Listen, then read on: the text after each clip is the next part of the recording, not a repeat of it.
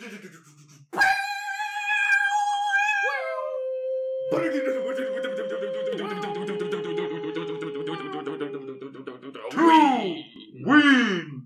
and a screen. And also an egg. And also an egg. I'm the egg. You ever just get your hot dogs, you boil them, and then you just crack an egg on top of them. Oh my! I thought it was gonna be you like inject the egg into the hot dog and don't cook it. It's just the yolk. Yeah, just eat a raw hot dog with a raw egg, and you're in for a good time. And instead of the bun, you just use a bunch of eggshells. Oh, you guys, Yum. want to hear a gross, funny story that happened to me yesterday? Yeah. Sure, Thomas Griffin. It was around... We probably shouldn't have that in there. It's not the first time my first and last name have been said on this. Thomas Griffin is also an extremely common name. Yeah, I think it's like the 30th most common name in the United States. And my name is London Hetty. I'm the only person in the U.S. named London Hetty. Come and get me, motherfuckers. My name is just Egg. This is Joe Boyle. Yep, there I am. That's a pretty common name. That's pretty common. The title of your series is The Boyle Agenda, so... Shit, that's right. Yeah, so there goes that. All relation to Danny Boyle, actually, star director of his... 28 Days Later? Yeah, no, actually, I was thinking of his more famous work, Yesterday. Oh! It's about the Beatles. I don't know if you know what the Beatles are. He directed that? That was terrible. I was so disappointed. Oh, you saw it? Oh, yeah. Yeah, we saw it together. It was, I kind of got exactly what I wanted with it, but man, it was bad. I bet you guys were thinking just the entire movie. You're like, man, I wish I could go back to yesterday, back before I watched this fucking movie. Hey, yo! I mean, it wasn't as bad as, like, a lot of movies I watched, so... Yeah. But even that day, I had seen the third Annabelle film, so... Oh, it was that day. Yeah, I saw that, and... that was just a day full of bad movies. No, because I saw Toy Story and Spider-Man that day, and I enjoyed both of those. But then the rest were bad. The other 3 movies I watched. So I realized we derailed you. What's your gross story? Hold on. This is Joe. He's joining us today. I'm the egg. Go ahead, Thomas, with your story. So, 2 p.m. yesterday. I'm up probably a good 2 hours after I should be, because I got the Nintendo Switch, and it's kind of kept me up. Whoa. And I was feeling a little bit hungry. I got a rumbly in my tumbly, so I went to my fridge. I'm looking for some food. My house has fucking got no fucking food in it. Like, it's... You see a rat on the ground, and you go, No, but I find a package of pepper jack cheese, and it's got a single slice left. And I'm like, score! Pepper jack cheese. One slice, and that's enough for me. I even look at it first, because I'm super cautious like that. And I'm like... But all the spots on it, you just think, yeah, pepper jack cheese has spots on it. Yep. And I tossed that shit in my mouth, and I noticed I was chewing on what tasted like mildew. And I immediately spit it out. That is extra flavor, that's what they call it. So, what's your superpower now? I have the ability to spit pepper jack cheese. I have the ability to taste when a piece of cheese has mold on it. So you mean to tell me that through this traumatic ordeal, you did not gain superpowers? Well, the moldy pepper jack cheese gave me the cheese touch, which molded into my DNA. Okay. So you became Mold Man. Wait, so the cheese touch like King Midas, so you touch something and it turns to cheese? Or you touch something and it feels like cheese? No matter what you touch, the texture is to you cheese. I can spit cheese. That's all I can do. Okay. I can spit little Why cubes, is it called the cheese slices? touch? Because... Instead of the cheese spit. Well, if I had or just... cheese mouth. I don't know. It's a Diary of a Wimpy Kid reference. I wasn't thinking too deep into it, you know? And that you remind me of that guy. Who? The Wimpy Kid. Okay, I'm glad you said instead fucking Rowdy or whatever his name is. The who's Mama guy. Who's the scary guy? Who's like, meh. I don't Who has know. is that the one with the cheese touch? The first one's the one with the cheese touch. I don't know if it got brought back later. Here's a gross one. Fantastic. Wait, sweet. I know. Sweaty the dog. I know what you remind me of. You remind me of the physical book. Have you seen Toy Diary Story of a 2? Wimpy Kid. Good. Have I seen Toy Story 2? Yes. You're like Stinky Pete. Please don't say that. Like 40 years from now, you're gonna look exactly like Stinky Pete, And we're gonna find you just in, you're going to be a prospector, and you're gonna be just living in this box. I'm gonna be tied like, to it. hey, if you guys want to roll in Toy Story 3, and then they're gonna cut that scene from the film years later. Yeah. Because Disney likes to do that instead. I don't know. That's a pretty rough scene. There. Yeah, I no. understand that. Personally, I have this stance. I like what the old Looney Tunes cartoons do. being like, "Hey, this was shitty." Yeah, basically where they have a disclaimer where everything in here doesn't match the current political climate. Things done wrong were wrong then, wrong now. But better to acknowledge it and look at it as opposed to just try to be like, no, we didn't do that. What the fuck? No, that doesn't exist. We didn't do that. Yeah, no. When I saw that breakout, I followed up reading whatever I was reading about that with the clip, and I'm just like, yeah, just a little that's a crazy scene to have in 2019, especially after the Me Too movement. Yeah. I thought you said Mewtwo. Yeah, so after Mewtwo invaded Hollywood and started killing directors, things got crazy. He's like, I want Detective Pikachu, and I'm gonna be the main... He's the main antagonist of that, isn't he? Yeah. I didn't watch it. You didn't miss much. That was so bad. I think that's currently my 6th worst film from 2019. Oh, gee. What's the third worst film? I don't want to know the last one. I didn't want to know the third one. Let me check. He's pulling out a list. I'm pulling out my list. I have not seen that many movies from this year. I want to say it might be The Hustle. Okay. That was a bad one. That was a real stinkeroo. I feel like most of the movies I've gone in to see this year, I've been reasonably excited for, so I've always enjoyed them. So yesterday's one of the worst movies I've it's seen The this year. Hustle with Rebel Wilson and Anne Hathaway. Oh. Oh no, Detective Pikachu is the 4th worst. Okay. Crisp 2 out of 10 right there.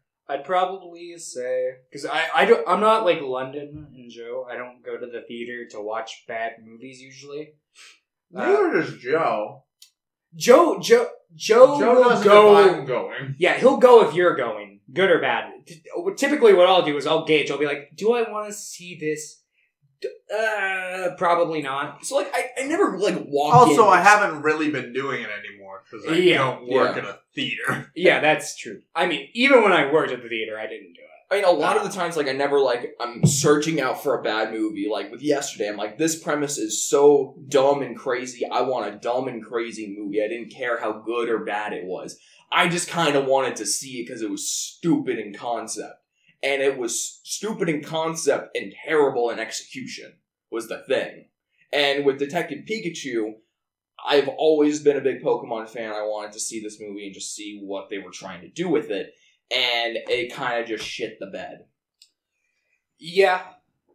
I can definitely see that. And I did see that from the second they announced the fucking film. I was like, oof, this is not the one. So when the announcement happened, I'm like, okay, that's interesting. And then the first trailer came out. My immediate thought is okay, this is going to be incredible, or this is going to be terrible. And it ended up being terrible. Yeah. In terms of just movie thing. I think in terms of the actual production pieces, I think a lot of the work they did in the Pokemon was passable for a first attempt and good in some areas. I think if they try to continue this trend, it can probably get better. And there might be a good movie spawned from this. Should have been called Detective Bidoof. It should have been about Bidoof. And he shouldn't have talked. There wasn't a single Bidoof in the movie, I think. I would have... I think there was. I don't know. You know what I would love to see? The movie... About Yu-Gi-Oh! Yu-Gi-Oh! Live action. Called Psyduck. Psyduck, yeah. That was one of the one of the main Pokemon in the movie. Oh, was he? Yeah. Yeah. I'd want it to just be 90 minutes of Psyduck just holding his head in pure agony. There's probably about 15 or so minutes of the film that's like that. Oh, Those good. are probably the good minutes. But in that 90-minute Psyduck expose, the only audio that's playing is just, you know how Psyduck goes, Psy-yi-yi? Just him pissing. It's just him going, Psy-yi-yi-yi-yi-yi-yi-yi-yi for 90 minutes, and at the very end, after credits roll, post-credit scene, he says, Duck. Finally. I love it. I love it. Don't clap. Just Look at those. just fix it in post. Fuck you. Lon, here's more work for you to do. Work, monkey, work. I mean, dance, my puppet. You realize I'm also capable of like taking some of these. You know, and fuck editing you. them. I want people to think that you, like, just whip me. I mean, okay.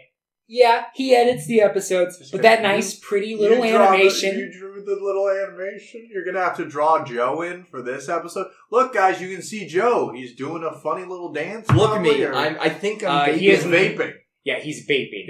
He's an egg and he's vaping. Are you gonna can you draw just him as Humpty Dumpty but vaping? I mean, I already have it all drawn. I just need to animate it. Okay. It's Do him. you have his dick out? I do not have his dick out. I don't think YouTube would like that very much. So for the Pornhub release, can we put it with my dick out? I didn't. Fine, I did not release the first episode on Pornhub. What's the wrong with you? Fuck, London. I feel like I could run into some weird areas later on if it's like, yeah, you uploaded your podcast to I'm just like, no, I'm okay. Why would that matter? You just kind of want to be like, yeah, I want to reach an audience. Nope, too scary. Trying to save the bees. Fuck the bees. Just kidding, I like bees. Anyway, Thomas J. Griffin, if you want to know more things about him. What's your middle name? You want to reveal it? I think reviewing my full middle name might just be Do you want a to read little out bit too. Do you want to read out your social security number? What's your mother's maiden name? What is the name of your childhood best friend? Or first pet? Who was your first teacher? What street did you grow up on? What was the first album I bought? What was the first? I don't know. My middle name is Matthew and then also Jones. Thanks for asking. If anyone wants my social security number, it's 317-493-0012. My social security. It's number not. I'm lying. Is 7262313. This is actually yours. No, I just looked at dates on the posters back behind your I'm head. like, wow, you're missing 4 numbers or 3 numbers. My social security is 420-6969-123. Beautiful. It's a beautiful. All right, now that we've gotten nice and intimate. Thomas, you seen any other movies this week besides the 2 that we're going to be talking about? Shout out anything? I started watching Crisis yesterday, but I didn't get very far into it. I've already seen Crisis before, but I got that big. What the fuck is Crisis? It's Ingmar Bergman's first movie. Oh yeah, you told me. Yeah, I got that giant Criterion collector's set for Ingmar Bergman's movies, and I was gonna slowly start like burning through them in like chronological order that they were released, but I did not get very far on that yesterday because it was like noon. Time to go to sleep. And I was like, I'm gonna go to bed, and then I played Mario Maker for like 2 hours after that. I'm gonna draw funny pee-pee. I have not made any levels on Mario Maker yet, but I did go to one of Ryan McGee's levels from Super Mega, and I drew a nice picture of Peter Griffin. Did you know they're very bad at that game? Yes, which is okay. Super Mega, you're bad. I mean, I can't say much because I am also pretty bad at Mario. I'm like Matt Watson. I'm bad at video games, kind of period dot. So. Yeah, I've seen you play a video game before. Yeah. What's a video game? I'm more of a movie guy. That's why I run a movie why I co-run a movie podcast. Like, what the fuck? It's just, if one of us is the leader here, it's probably me. I'm taller. But I'm the shadow investor. I'm the one pulling the strings from behind the scenes. I'm the DDoSer. Okay, so anything else? No. Okay. I'm a movie guy. I only watched 2 movies this week. What the fuck? I mean, my there's bad. I'm working a 40-hour job for the first time in my life, and I'm still adjusting. I So. feel you. What about you, Joe? You see any movies this week besides the 2? Besides the 2, there were the movies that we watched for Movie Club, but I myself have also been busy. Nice. Of the movies we watched for Movie Club, Scott Pilgrim was the most I was interested in, and I kind of felt let down with it. Just for a while, I'd been wanting to watch it. It was actually the last Edgar Wright movie I needed to watch of his filmography. I don't know. Why you haven't seen a Fistful of Fingers? That is, I guess I haven't seen all of his movies then. Have you seen Space? I guess I haven't seen all. It's not. I guess movie. all his that's a TV series, but Edgar Wright and like Simon Pegg and Nick Frost. That's where they all like kind of like stemmed from. Oh, okay. Yeah, no, I liked it. It has all the Edgar Wright elements that I always like whenever I watch any of his work. But like I had issues with like I don't know, just a lot of the aesthetics and visual things just didn't feel like it works well in like a live action space. They were well done and well used. It just, there was this weird disconnect for me. Where it's like, this would work so well if the movie was like animated or something else. But like live action and all these things happening around just look so incredibly jarring and fake to me. Which fake is obvious because a lot of these things were hyped up for just in the moment things to sell moments better. I don't know if I like necessarily like 100% agree with you because I think that's part of like the film's attraction. Of course, it's your opinion that you're stating. That's the thing I was wrestling with is like, yeah, no, it's totally part of this identity. Like all of these things were intentional. They didn't jive 100% with me. But something that me and Lucero were talking about before we had watched the movie here, because we both agreed that there should be an animated series, and they did. They did these like little animated like prequel bits where they 1 like 4-minute one, I think, right? I think there was like 1 or 2, but they have like the movie cast like voicing the characters, and it's in like the like style of the comics. And I think like if like Netflix were to like somehow acquire the rights to it and like were to try to do like a little 1-season animated series, it would work really well and probably better than the movie just simply because it has more time to flesh out the story. Yeah. And apart from Scott Pilgrim, we also watched Suspiria, the 2018 version. Finally saw it in full. I didn't fall asleep during the last half hour like the first time we all watched it together. I still kick myself at that moment because, man, a lot of the things make so much sense in context now. So I'm just like, curious. I think it's a pretty, like, it has a slow pace for some of it. And I'm like, how do you fall asleep in the last half? I also just fall asleep randomly during movies. Like a lot of just, like, my tiredness just catches up to me and my body's like, hey, bro, you need sleep right now. Question for both of you. Even though they're both, like, pretty wildly different films, which one do you prefer, the original or the remake? I'll take the gun to my head instead of choosing between those two. I like them both for vastly different reasons, and I mean, I gave both of them 10s on Letterboxd. Like, the only thing that ties those two movies together is that it is set in the original they're part of the Mother trilogy if they decide to remake Inferno and Mother of Tears. I would be hopeful for a Mother of Tears remake. I don't know if they would be able to top Inferno, but I didn't think that they would be able to top the original Suspiria, and it pretty much met all my expectations and surpassed them in a couple of areas.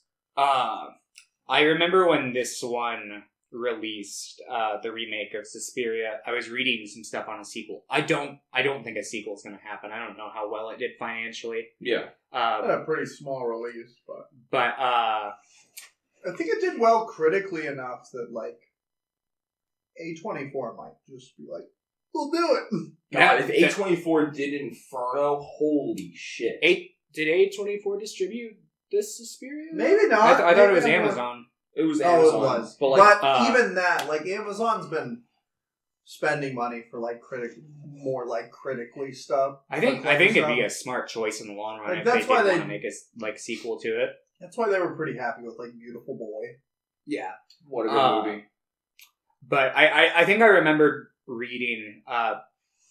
Don't anyone quote me on this without like looking for like the article yourself, because I don't remember. It's been a few months, but I think I remember reading from the director Luca. Luca. Then he had a script or something, right? Or he had... I don't know if he had a script, but he said that like if he was to do a sequel, it wouldn't necessarily be like a remake of Inferno, but more just kind of his own sequel to Yeah. what he I established think I in read this the film. same article. Which, I mean, I'd be down for that. yeah, like either way, I'm excited. Well, like, even still, like, Inferno and Suspiria are so standalone that unless you, like, had the prior knowledge of that those movies were contained in the same universe, you could view them very much as different things. Mother of Tears is definitely built upon those two movies, but it's still also pretty standalone.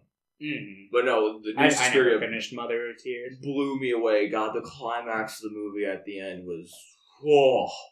Again, I don't know how I fell asleep during that, but I somehow did the first time I watched it. I'm glad I got the chance to rewatch it. And then Drive, which I thought was pretty fun. Yeah, Drive's pretty good. Had a crazy-ass soundtrack, which fit the theme of the movie week. I really enjoyed it. I do enjoy heist stories, especially ones where they get taken off the rails. Yeah. I think, based off what I've seen of him, I think Drive's an extremely like simple movie. I don't think it's like a cinematic masterpiece or anything, but I enjoy it. But I think it's kind of Nicholas Refn's version of like lightning in a bottle, because everything else I've seen from him has been kind of bad. Have you seen Bronson? I have not seen Bronson. I have not I've seen been meaning to Bronson. watch that. Anyway, I'm going to go back because I never got to answer Thomas's question about Suspiria. And I never Thanks, got to give my own answer, Joe. so. I mostly agree with Joe. I think that they're different enough movies that it's really hard to say which is better. However, I've seen both multiple times now, and it's like I can say that I like the soundtrack in the new one more than the original Goblin soundtrack, which is very hard to say because I think the original soundtrack's incredible. But I'm just like, this one's a teeny bit more incredible. And it's like the original Suspiria does so much with like colored lighting. It's beautiful, and I've talked at length on like my Letterboxd and reviews about colors and stuff, and I love talking about the colors of that movie. But the shots in the new one are also really good, They still do like and it's a lot of muted colors. yeah, it's a but lot they of still muted got a lot of colors. Like it's colors going It's on. a lot in of one. the film has a more subtle approach with its shots, but I don't think that's a bad thing. And I'm leaning towards liking the new one a little more, but I think that also might be because I watched it 6 days ago. Fair. My opinion is I think whichever one I watch is more recently is my favorite. I like the original Suspiria just fine. I think it's a pretty good movie. I'd probably like give it like if I had to like put it on a scale like 7 out of 10. Did you like Inferno more than it? I don't know. Remember the water scene? Oh, God. I do. Water scene. That's like the first scene I always think of when I think of that scene's movie. so good. So I think of that scene, and I think of the credit song. Suspiria. Yeah. Oh, that I get that song stuck in my head so often. But I'd have to rewatch both of them before I honestly decided. Probably Suspiria, just simply because that one's a little bit more just familiar to me. Mm-hmm. But I think the remake is way better in my opinion. Like, what did I give it? Like a 9? 9. Yeah. I'm surprised. I thought it was gonna be you were gonna jump it. I thought you were gonna do it. Oh, I give it a 10? Yeah.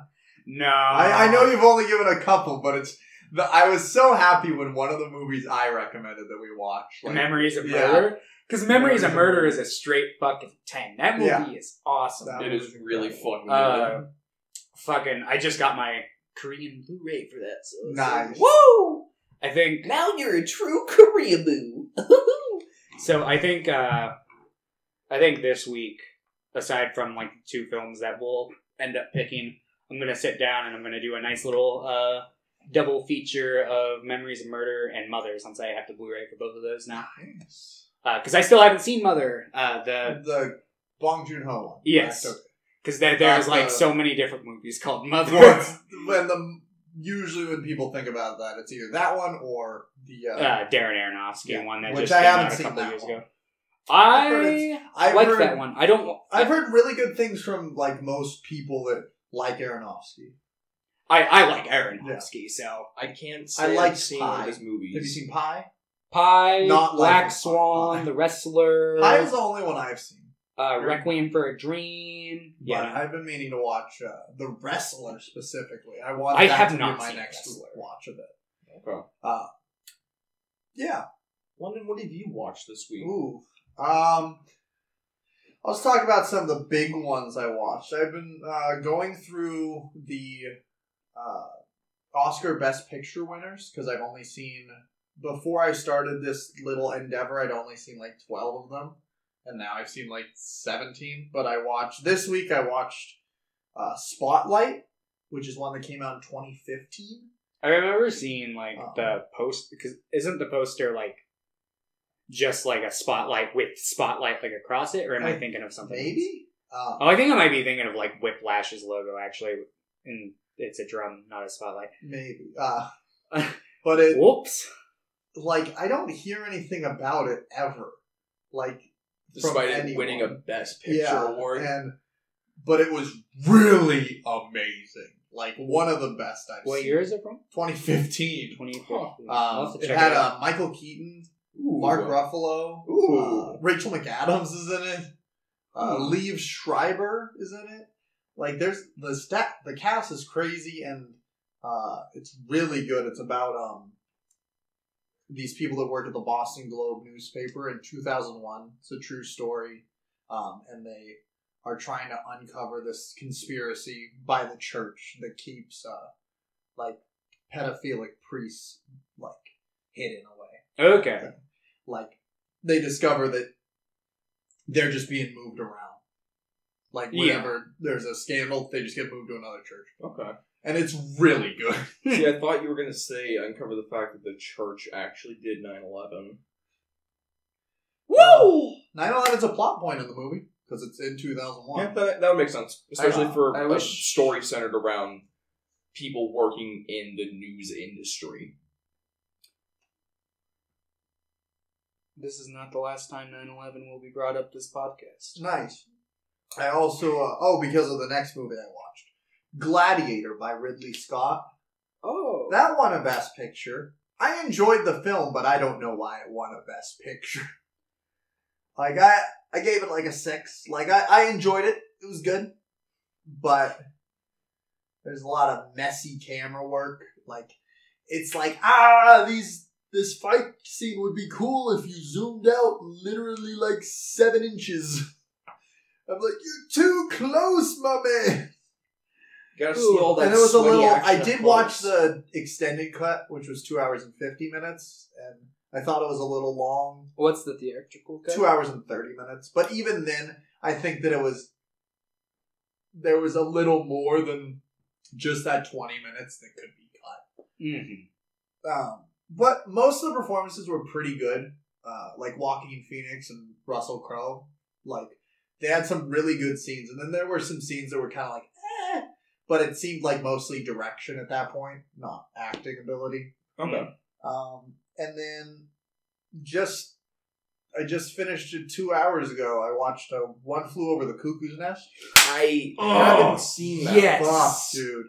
That was the first, that was the film debut for Danny DeVito and Christopher Lloyd. Yeah. Really? Yeah. Brad Dourif's in it as well. Yeah. That was the first. He was in also. Huh. He looks sexy in that movie. Yeah, no, he's a lot younger than he is when he's in, like, Child's Play. Yeah.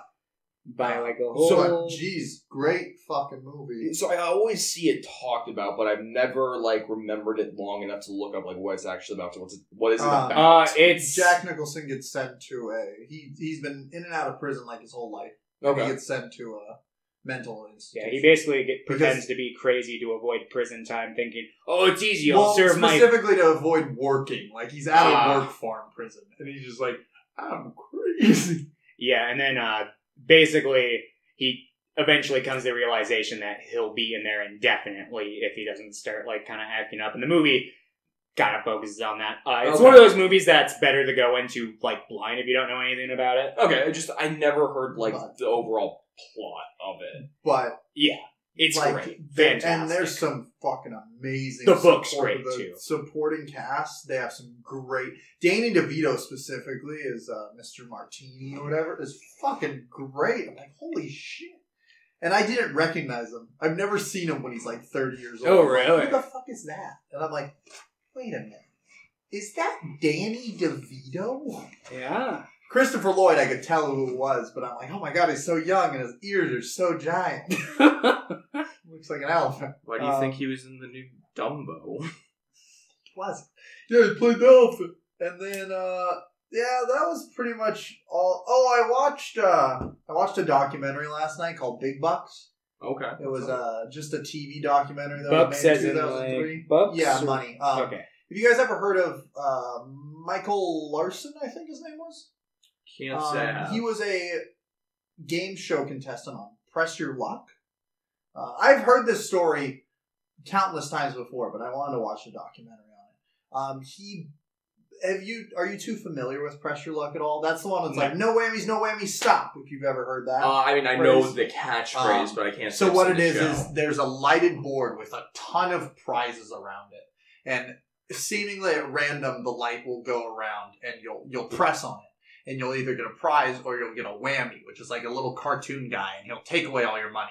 Okay. And Michael Larson figured out that it wasn't actually random, and there was a sequence that it would always go in. And the prizes would change each frame on the different pieces. So the light would change, it would change positions, and it would change the prize every second.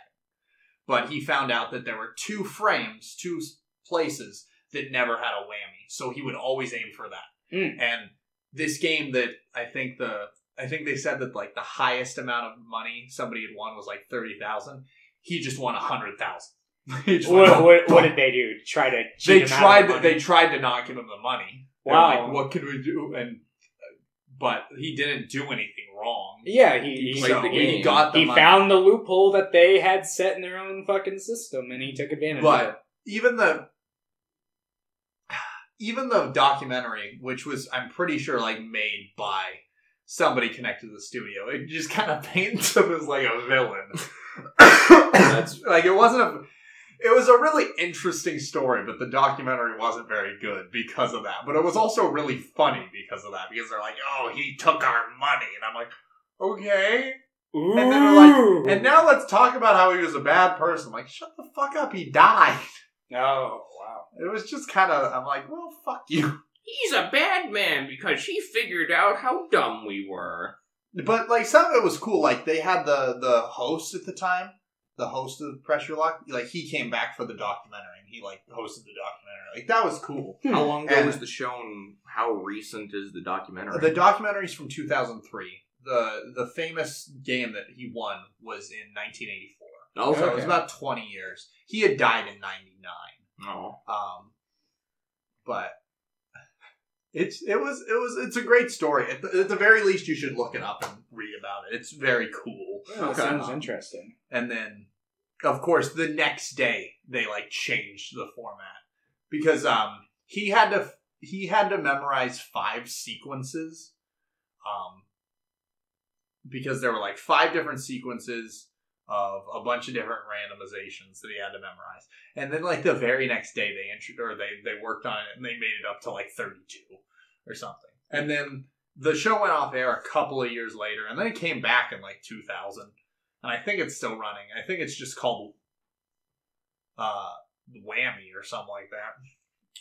I don't know. I don't watch a lot of game shows. I had GSN. I didn't have a lot of channels when growing up, but I had the Game Show Network, so I watched a lot of it. And then it was just computerized by that time. You can just do true random at that point. Yeah. Or very easy algorithmic sequences.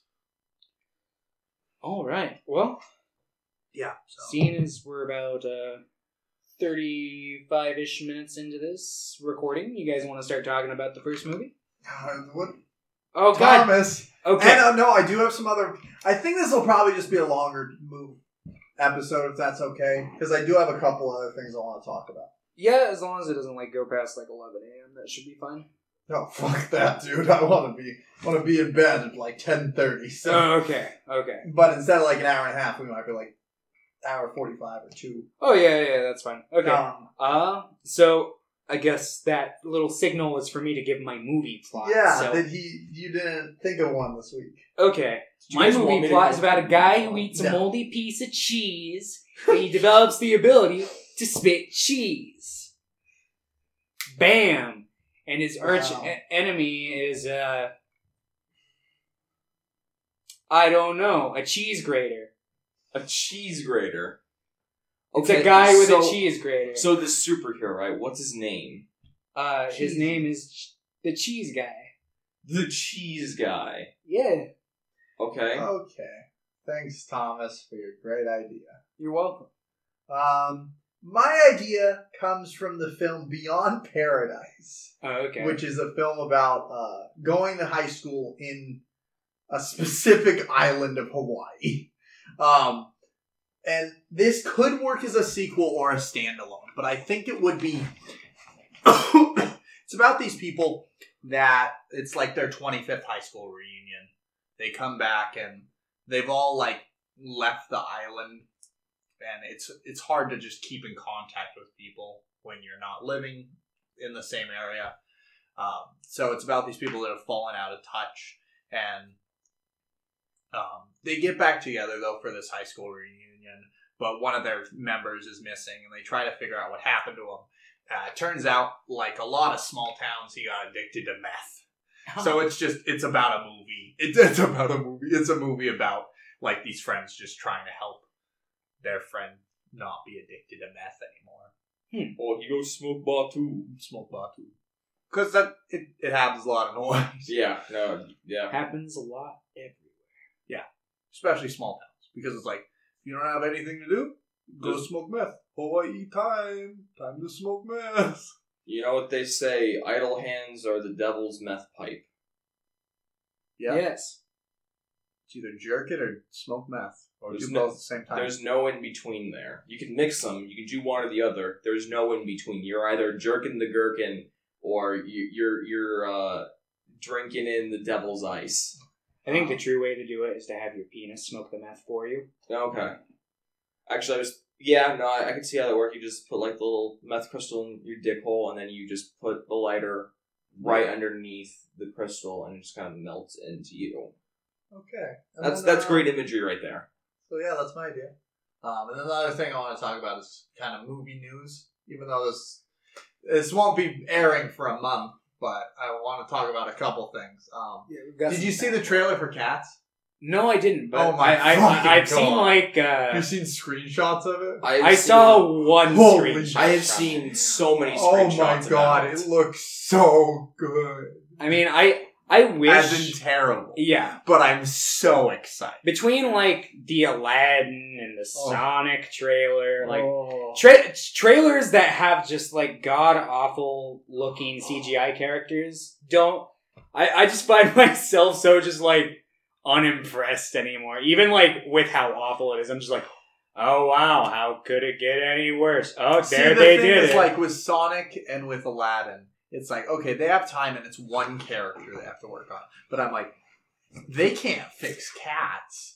That's every character. So they can throw it in the recycle bin and forget it ever happened. What they do is they just kind of lean into it. They're yeah, it's bad. But it's supposed to be scary. I have never watched Cats. No, I've heard some of the songs. I like the music. It's written isn't the music written by the same people who wrote the music for Jesus Christ Superstar? I do not know. Cats has always been an enigma to me. I'm just like, I don't fucking get it. Why are they cats?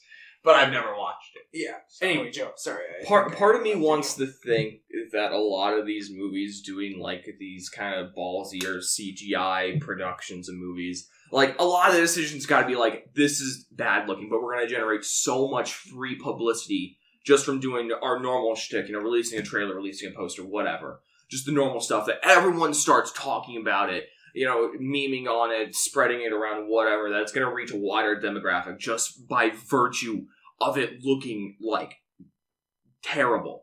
I mean, like, I think, when Aladdin first got its trailer release and every single facet of the internet that I was on was talking about Blue Will Smith. Yeah. And it's just, it's crazy just how far it's spread. And it's gotta be, crazy conspiracy man going here. It could have been.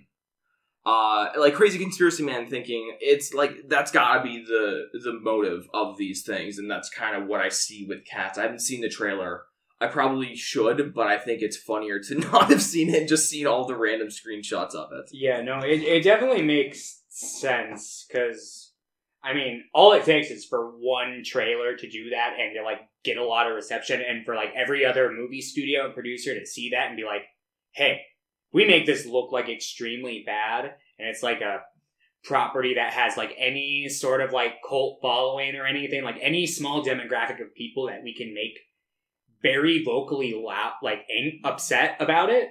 That's free promotion for our fucking movie. Oh yeah.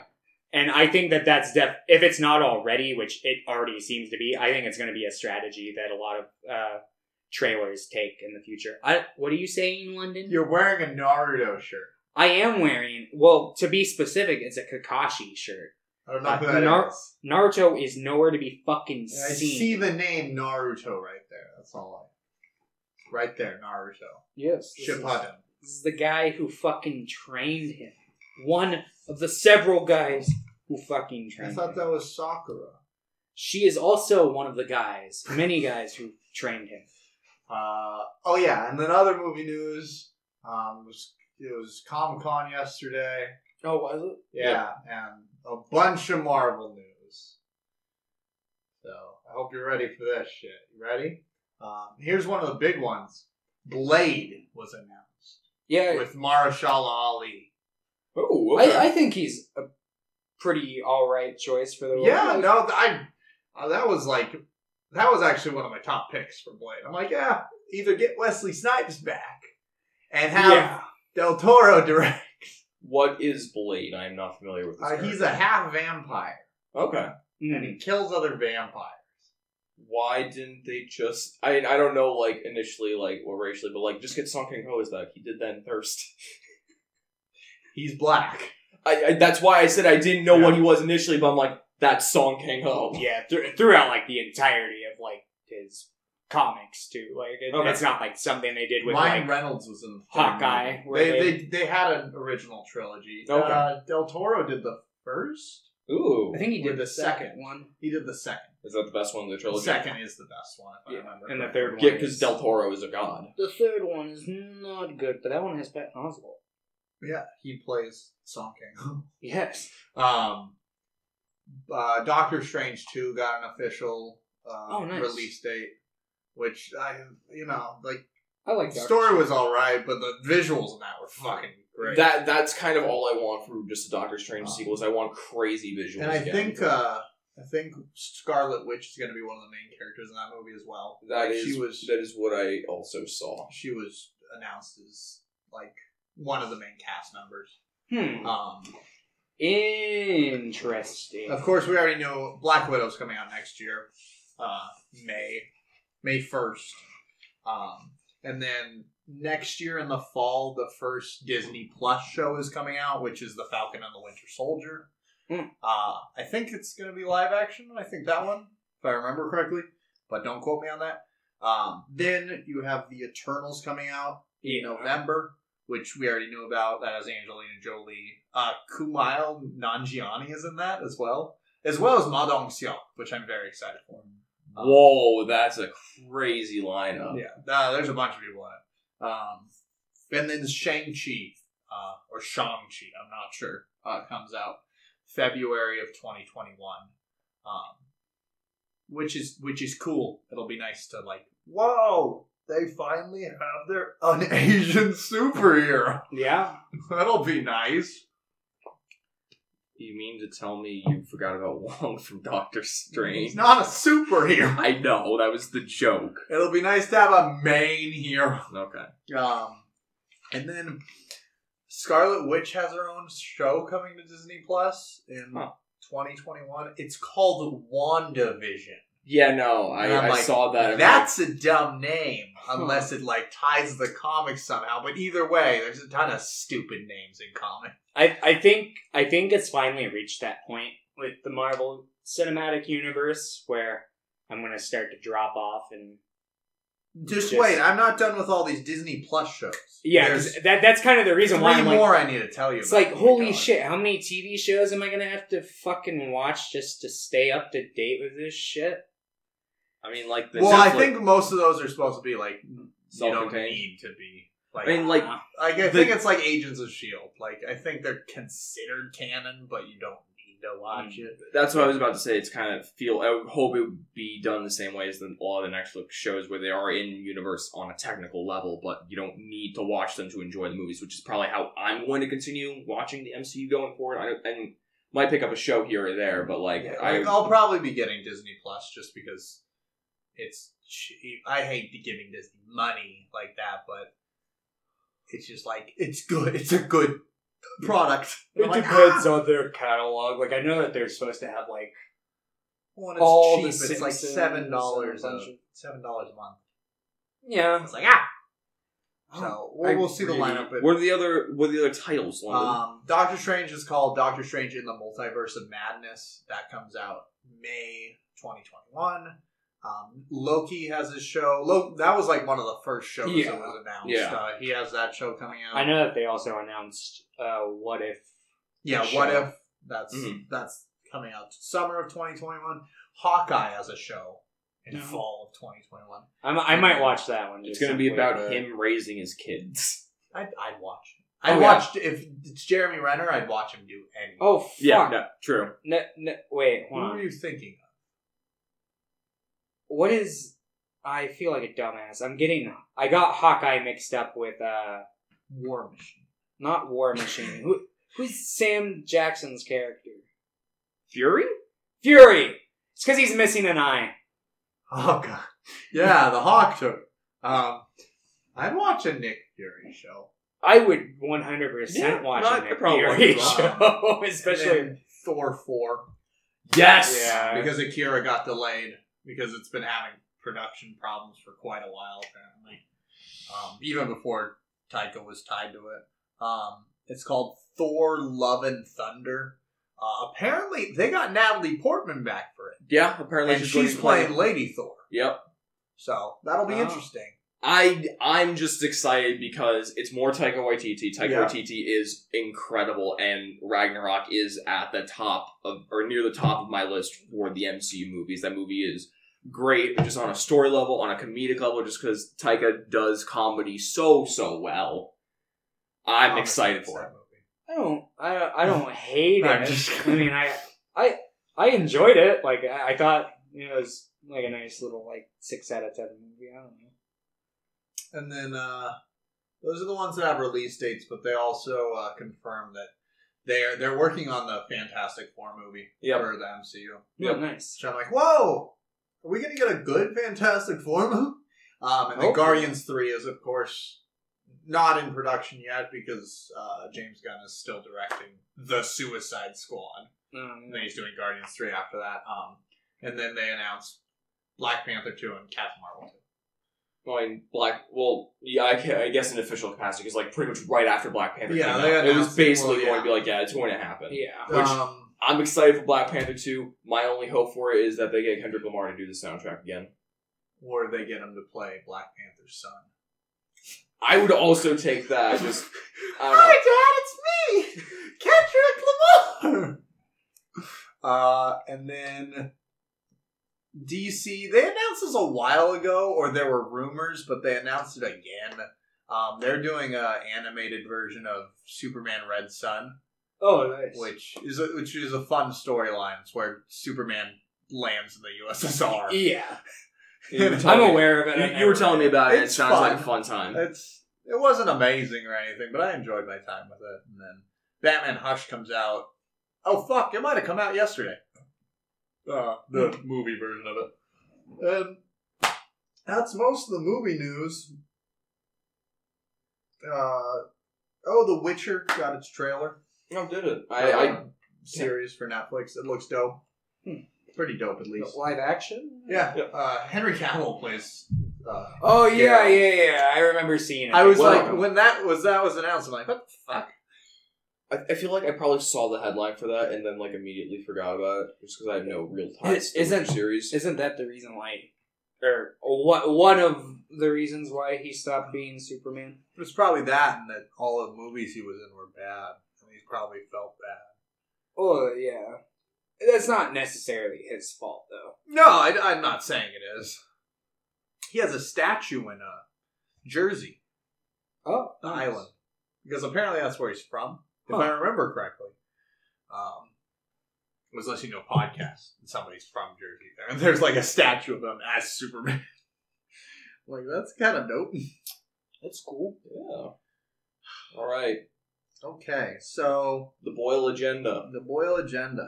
So we watched 2 movies. Wait a fucking minute. Wait, never mind. Hold that. I forgot you pitched your movie. Never mind. Jesus Christ, Tom. Wait a fucking minute, guys! All right, so do you guys want to introduce what the Boyle agenda is, or do you want the Boyle to introduce the Boyle agenda? So Joe well, we talked about it on the last podcast as well. Okay. Yeah. Joe Joe here is hasn't a seen pleb. He hasn't seen most pop culture movies. But you know what? I'm a man of cinema. I've seen the only movie that matters, Elmo and Grouchland. Most of those. Let's make a combo of those films. A combo of what? Serbian film and Elmo and Groucho. But yeah, no, Elmo and a Serbian film. I am. a Serbian Elmo. I am film scrub lord. There are a lot of movies I have not seen. So London and I have compiled a list, mainly London, of a bunch of movies that I have not seen. I don't have the list in front of me. I can pull it up right now, but I do know one of the highlights is the only Indiana Jones movie I have seen is Crystal Skull.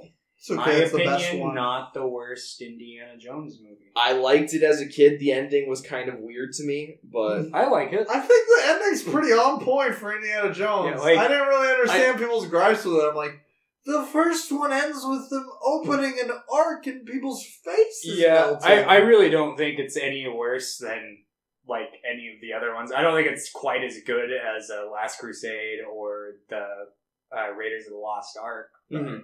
I think it. I need to fits rewatch in all very of well. them. So. But Temple of Doom is my other least favorite. highlights on the Boyle agenda are Citizen Kane, 12 Angry Men, Dracula, Frankenstein, Breakfast Club, The Goonies. Which Dracula and which Frankenstein? the originals. Yeah. Okay. Although I've seen Son of Frankenstein. So there's that. You mean Young Frankenstein? Yeah, that one. I was gonna The say one with Gene because Son Wilder. of Frankenstein is a sequel Okay. to Frankenstein. Yeah, so I'm It's like, the I third- don't think It's Young the third Frankenstein. one, but Sorry. that's why I looked over. I'm like, which one? Yeah. Okay. The one with Gene Wilder. Yeah, that's Yes. Young Frankenstein. Which that was a good movie. I did enjoy that one. And for this week, I picked 2 movies from it. The movies are The Big Lebowski and Eraserhead. Big Lebowski, I've always been told like I'd probably really like this movie. And I liked it. I like both these movies. And then Eraserhead, I haven't had much experience with David Lynch. I think the only movie prior to me seeing this was Wild at Heart with Nick Cage. Watched that during a Nick Cage And night. Laura Dern, don't leave her out. Yeah? And Laura Dern! Yeah. From The Last Jedi! That's the only other movie she's been in! Really? She's in Jurassic Park. But yes, she's in She's in other David Lynch movies, like she's in Blue Velvet. She's in Inland Empire. I think she's in... She's in Inland. I was Twin thinking Peaks. Lost Highway, but no, she's in Inland Empire. Yeah, and I just generally wanted to explore what his works were about. I feel like one of his more popular works was probably the best It's place one to of his start. early ones, too. It's Is that his first? It's his first feature film. He had made Damn. like student films and stuff before, but this is like For all intents and purposes. He made it for his $3 too. He made it for a hamburger and a high five. So we'll do the same thing we usually do. We'll go with earliest to latest. So Okay, we'll start with... So I wanted to start off with the Eraserhead. Yeah, we'll start off with the Eraserhead. All right, Joe. Joe's going to take it away. We'll have Joe talk about it first, then me, then Thomas. How about that? Sure. That works for me. So, Joe, I want you to try to explain the plot. So, we have our boy Henry, played by Jack Nance, and he's kind of got a sad life going on. You know, it looks like he lives in a really shithole apartment, really tiny, really shitty part of town, it looks like, and he's got a girlfriend. Her parents, are kind of crazy. She's also pretty crazy. And they have a baby, but it's not a human baby by any stretch of the word human. And it's a regular human baby. It's kind of about the trials and tribulations of Henry trying to deal with all of this mess in his life.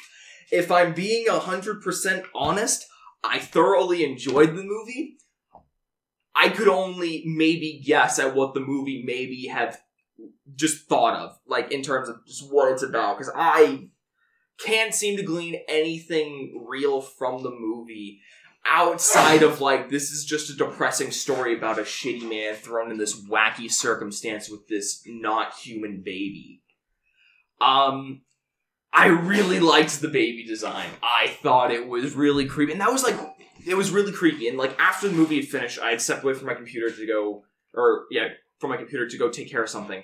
And I was thinking, like, that's a movie that genuinely scared me and, like, filled me with a lot of dread. I don't get that often whenever I watch horror. Oh, you're gonna love David Lynch. He's really good at, like, kind of tapping into that just, like, subconscious, like, what the fuck is this? Yeah, no, like, holy shit. We're gonna talk spoilers about the movie? Oh, of course. Okay. Oh yeah, we're jumping into spoilers. So, the cut where Henry takes the thermometer and checks the baby's temperature, pulls it out, looks at it, smash cut to the baby being sick. That actually got a genuine scare out of me. Yeah, because the music ramps up. It's just like...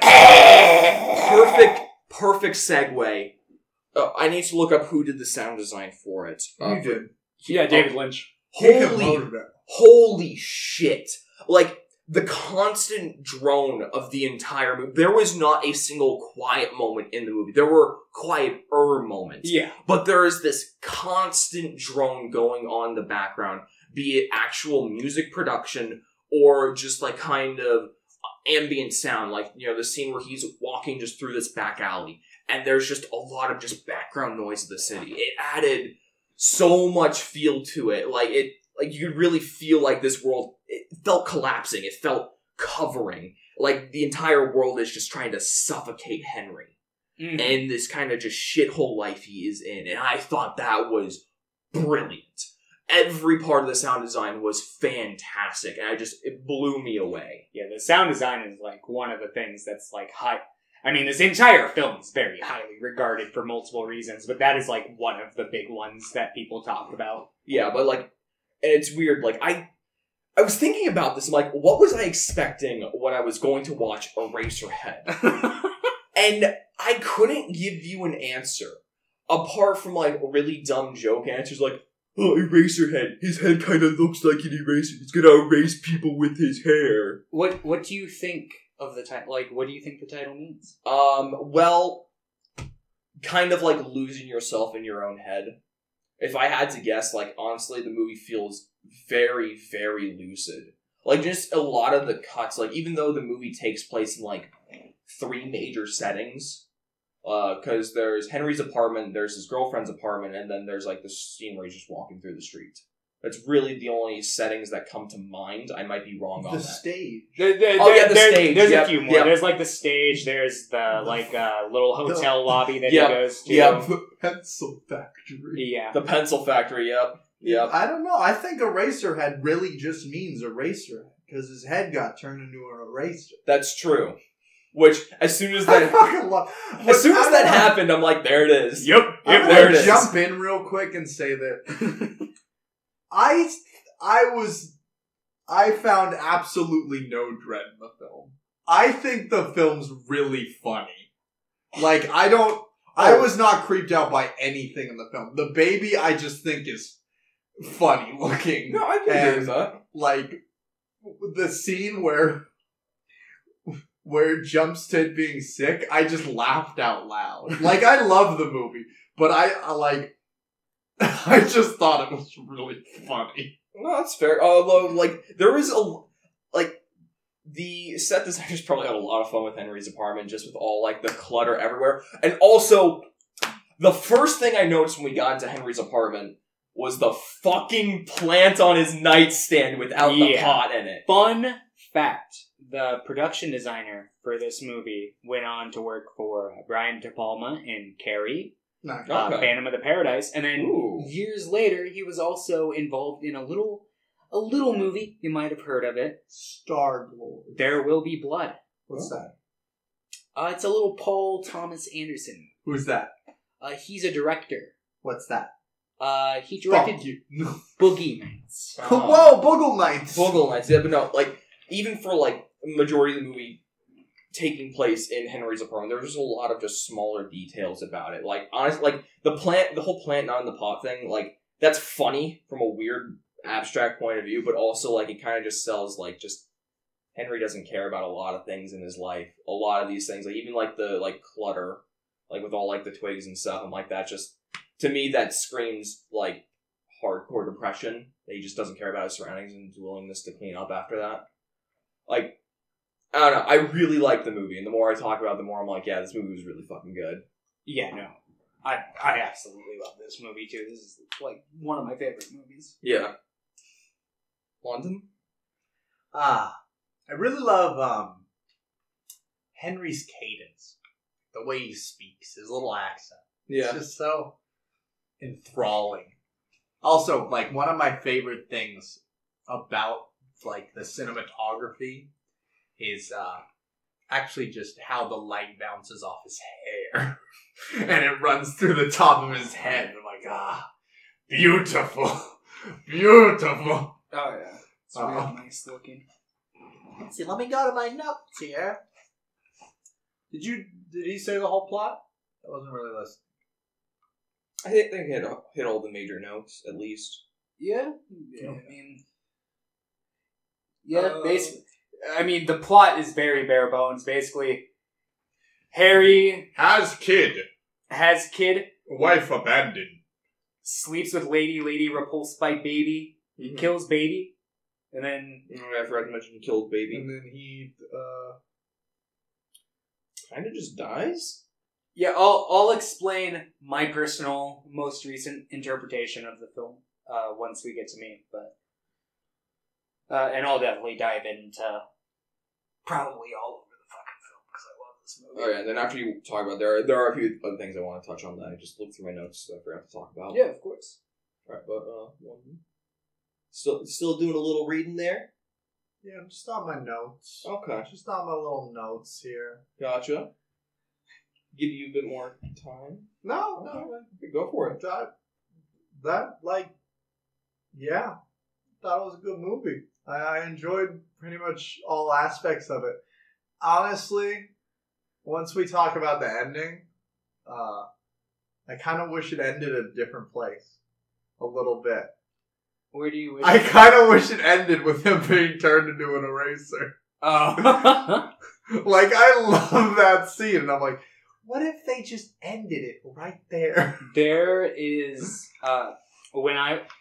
so with my relationship with this movie, I had known about it years before I actually watched it. Like, because I think Lee Hardcastle is his name. There's a YouTuber who does, like, the stop motion movies in 60 seconds. He did one with, like, Evil Dead. He did, like, an Evil Dead 2 with cats. He did The Thing with cats.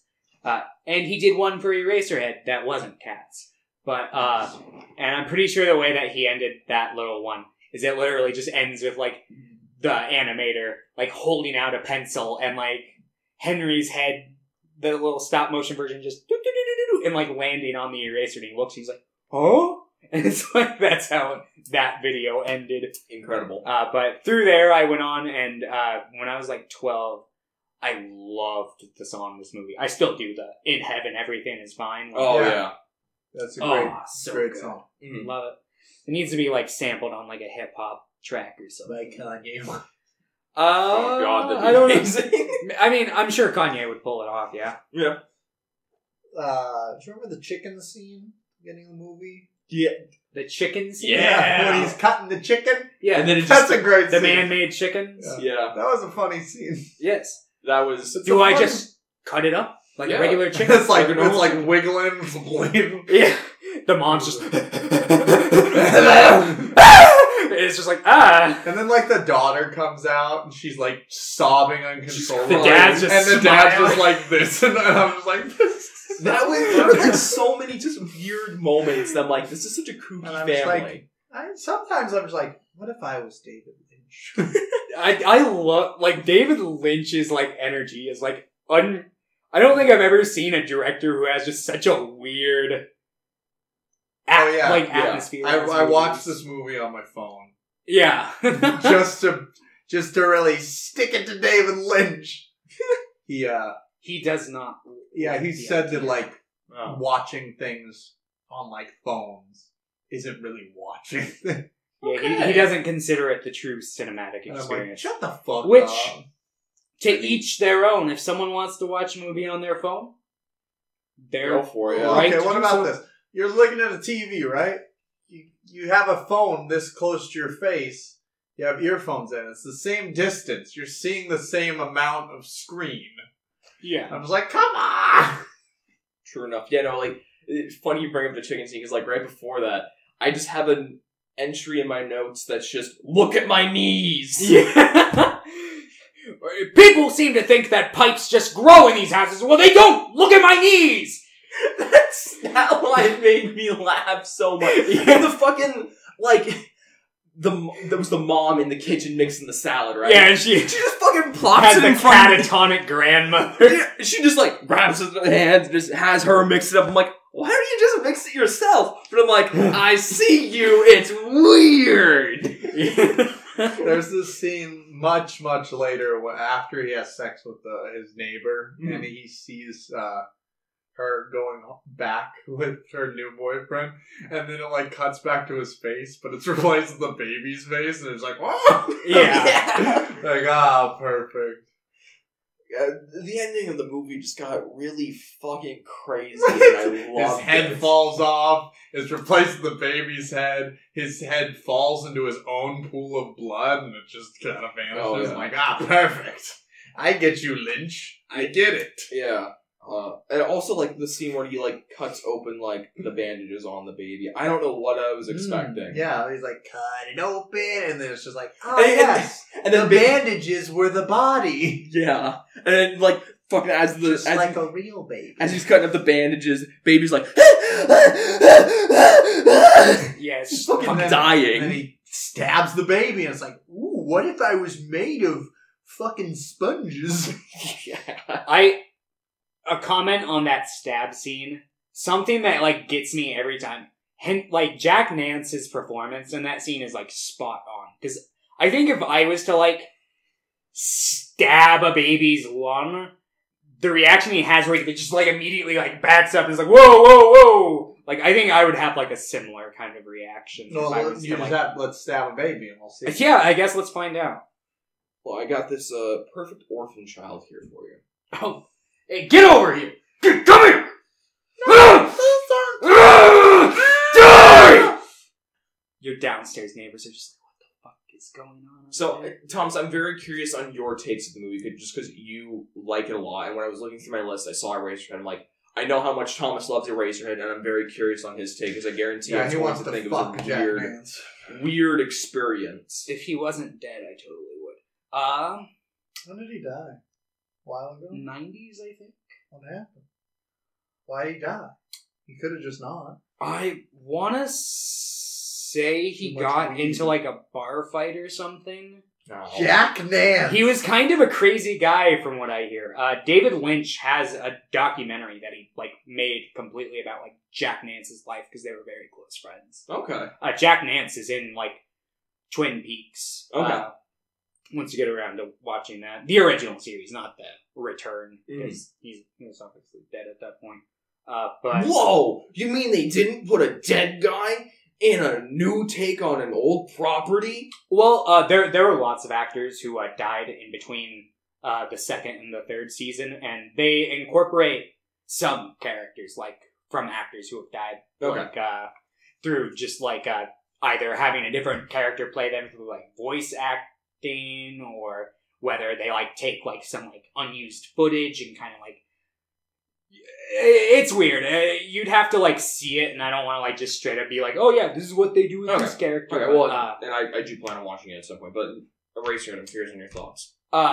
Before I dive into my interpretations on the film, did London have anything else you wanted to say, or did you kind of get it all out? I'll probably say some stuff after. Okay. So this film, I personally think, has, down to its core, it's about a man who obviously isn't ready to be a father. Where'd you get that from? Gee, I wonder. It's the film has a very grounded plot, and it's very dream-like. Because David Lynch has a very dream-like quality to pretty much the majority of his works. And his hair. A lot of his later stuff is a lot more grounded in reality, but it still has that dream logic to it, and will lean into it. It's very much David Lynch's style. Okay. And I think this film has a lot to do with, I just had the idea, because I was kind of watching it, I'm what if Henry is suicidal the entire movie? And it kind of almost makes sense. I only watched it through the once, so I didn't go through the film and see if I had all the contextual evidence and see if there was anything that contradicted it necessarily. But this is a film made for interpretation, so technically I'm not wrong. Eat shit, commenters. No, I'm just kidding. But because the film begins with that shot, and he's above the world, and it's just kind of his head, and it kind of gives you the idea that he's obviously not in line with the world. He's not grounded. He seems a little lost, and that scene obviously also indicates the conception of the kid, obviously, because a little sperm flies out of his mouth and drops into the puddle. Yep. And yeah, basically, you see him, he gets home, it looks like he lives a pretty pathetic life, lives in this small little rundown apartment like you were saying. I thought his apartment was kind of nice. Looked cozy. Yeah. Takes off one of his socks and just sets it on a radiator and just kind of blanks out for a minute. I was I related to that moment really hard. I'm I kind of wish I had a radiator. Yeah. I was that seems cozy. And then, obviously, because the girl hasn't been around for a few weeks, he's just kind of lost. He ripped up her picture, obviously, because he puts it back together later. Yep. And then he, the neighbor tells him, hey, girl, stop by. I forget the girl's name. Fork. Yeah, Fork. You hate Sarah. Me? I think it was Sarah. I think so. Yeah.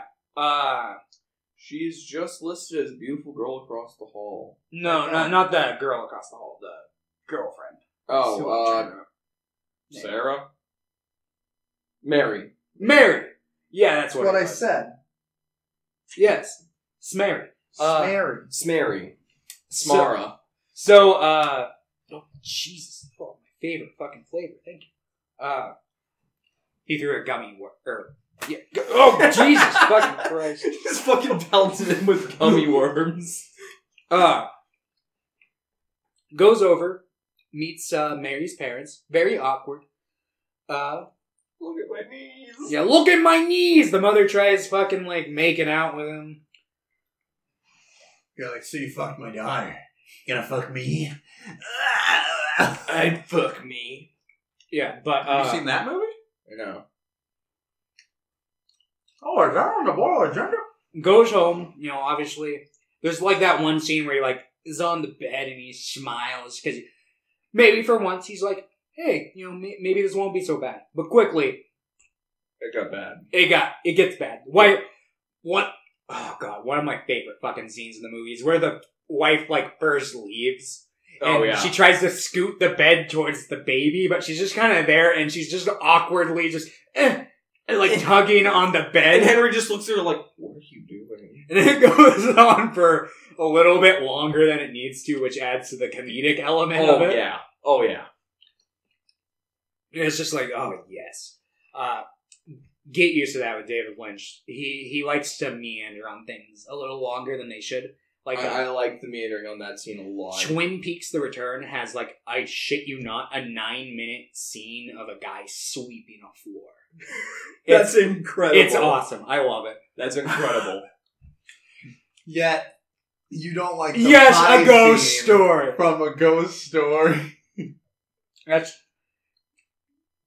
See, I like the things surrounding the sweeping scene in Twin Peaks. I don't like anything about a ghost story. Well, so I guess you can be wrong sometimes. Or I could be right. Who knows? It's almost like film is subjective. That's not true. It's subjective that Avengers Endgame is the best movie ever made because it's the highest grossing movie ever made. Oh yeah, that passed Avatar today. Yep. Or yesterday. Oh, nice. It was bound to happen eventually. Yeah. Now maybe they'll cancel the 8 Avatar sequels. No, it's gonna be a constant battle between the next Avengers and the next Avatar. The next Avatar is not going to sell that well. In comparison That's what they said to Avatar 1. I think, I don't know if it'll be quite like Avengers level, but I think Avatar 2 Avatar's gonna make a be lot of pretty big, just simply because of the anticipation. easy billion. Now, once they get to Avatar 3, that's where I think it's it just depends. If Avatar 2 is a good movie, it depends how good the visuals are. True, because that was the huge thing about the first one is the visuals. And James Cameron has said yeah, I've been waiting for the next step in every time I think I'm out of gummy worms, I find another one on my. You need portion. some more? No, I'm good. I'm not good. Continuing with your thoughts on Eraserhead. But yeah, and the lady in the radiator, I think, is obviously a symbol for death. And with the one with the big the sponge face. The scrotums on her yes, on her because cheeks. you can see that she's Are you saying you don't actually think there's a lady living in his radiator? That's what I'm saying. I like to take everything in this movie literally. Well, there's your first mistake. Or you just said film is subjective. Not this one. As I say it. Not this time. Arguably one of the most subjective films to ever be made. Fucking... But yeah, she's got you can tell that she's got a cute kind of bubbly face under there, but the cheeks are really fucking distracting. Oh yeah, and that's always stared at them whenever she was on. And that's kind of my personal idea of death. Part of it seems really enticing because it's just some lady with some fucking weird looking cheeks. Yeah, well, part of it seems really enticing because it's just everything ends. But part of it's also really scary because it's everything you've ever known. And the lady, she's cute, but also kind of unnerving. And you're just what the fuck? And she's saying in heaven everything's fine. Oh, that's actually a good connection to her being the personification of death. Mm-hmm. I like that. And of course, the ending of the film when he kills the baby, and he's suddenly in the light and he can finally... Because there's that scene where he first sees her and she's kind of giving him a hint. She's reaching her hand out to him and he puts it lightly against his face. It gets the flash of light and he's what the fuck? And she's and then disappears. And then finally at the end when he gets to embrace death instead of just kind of romanticizing with it. And I think, yes, London. No, when you're done with your thought, I do have something to add. And I think that the death... I'm just raising my hand. I also think that they imply, I don't know how to, word this quite correctly. This is all just jumbled out of my brain that I'm trying to spit out into the mic. I feel like that's a good way to describe how to talk about the movie. It's like, I'm just gonna jumble words together, but it's gonna make some sense. Funny is we've had a couple movies like that now. Like that's World just of me. Conoco also just because of the way the movies like structured. Well, this movie's got like a grounded plot. Like there's a through line. Like, yeah. This movie, like I think most people like hear of Eraserhead and think like, oh my god, this film is just gonna be like up in the air and it's gonna make no fucking sense. Things are just gonna happen, and they do. Like things that don't make any fucking sense happen, but there is a plot through it. Like you see that he's a guy who becomes a father and goes through the struggle of fatherhood. And David Lynch, 10 years before the movie was made, I think like 1968, but he had an unexpected child with disabilities, and He stabbed her. Oh, okay. yeah, he stabbed her. No, he didn't really stab her. Although, fun fact, never mind, I won't share that fun fact, because it kind of spoils Twin Peaks, and I take it back. Okay. Okay. You want me to add my thing?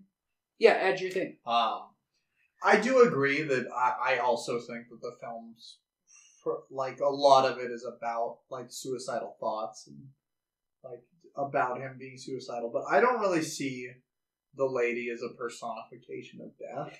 I've also, she's commonly, from what I've seen just from a lot of people consider her, like, a personification of hope as well. I think it's mostly just...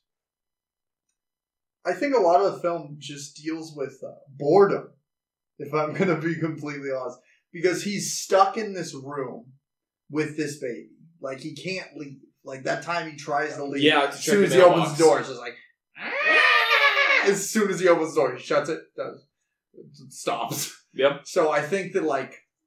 And I think it goes back to that scene where he just kind of, like, stares at his sock on the radiator.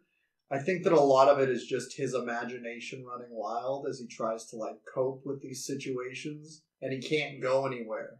So it's just slowly, like... I think that I could see it as she being the personification of death, but it's only in his mind.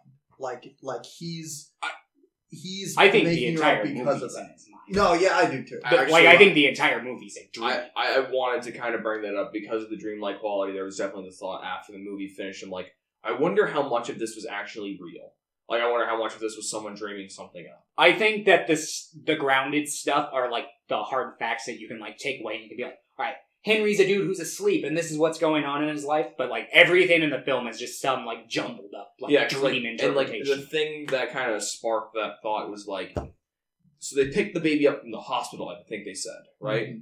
Yeah, and they're like, who the fuck thinks that's a human child? Also, the doctors didn't. There's that line where the mother first announces that she's like, "There's a baby." She's like, "They don't even know if it's a baby yet," and she's like, true. "It's premature, but it's a baby." Also, that's one thing that I like about the film.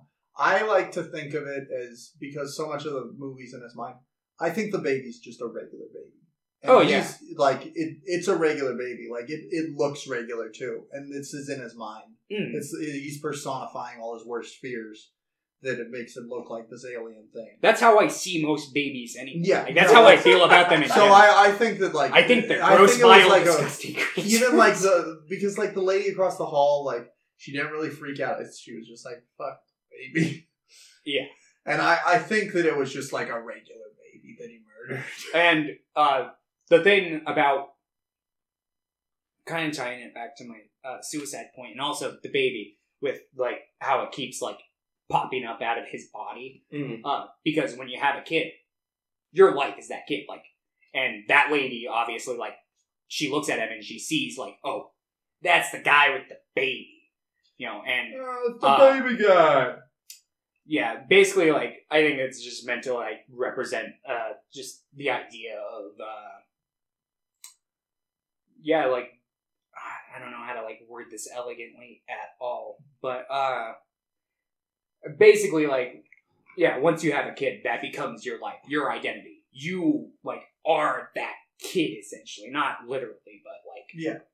In a sense. 90% of your life is focused on taking care of and raising this kid.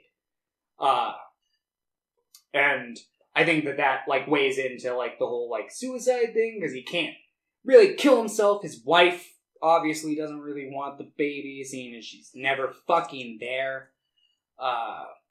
And, you know, I think he, like, this suicide thing is, like, my most recent interpretation. Every time I watch this movie, I, like, get a new idea for what the scenes are. I'm like, oh, this could mean this, this could mean this, this could mean this. Mm-hmm. Like, that's why I love this movie so much. Every time I watch it, it's like watching a new movie. I like to think that he killed the baby and then he, like, killed himself right after. Yeah, that's basically that final scene of, like, the stage and his head falling off and stuff. That's all just, like, in his mind in his final, like, stages of death kind of thing. Like, he's just hallucinating one final time before he fucking dies. Sure. So, the things I wanted to add in were kind of concerning the dialogue in this movie. Because there are some goofy lines, but, like, the first line of dialogue wasn't spoken until 10 minutes into the movie.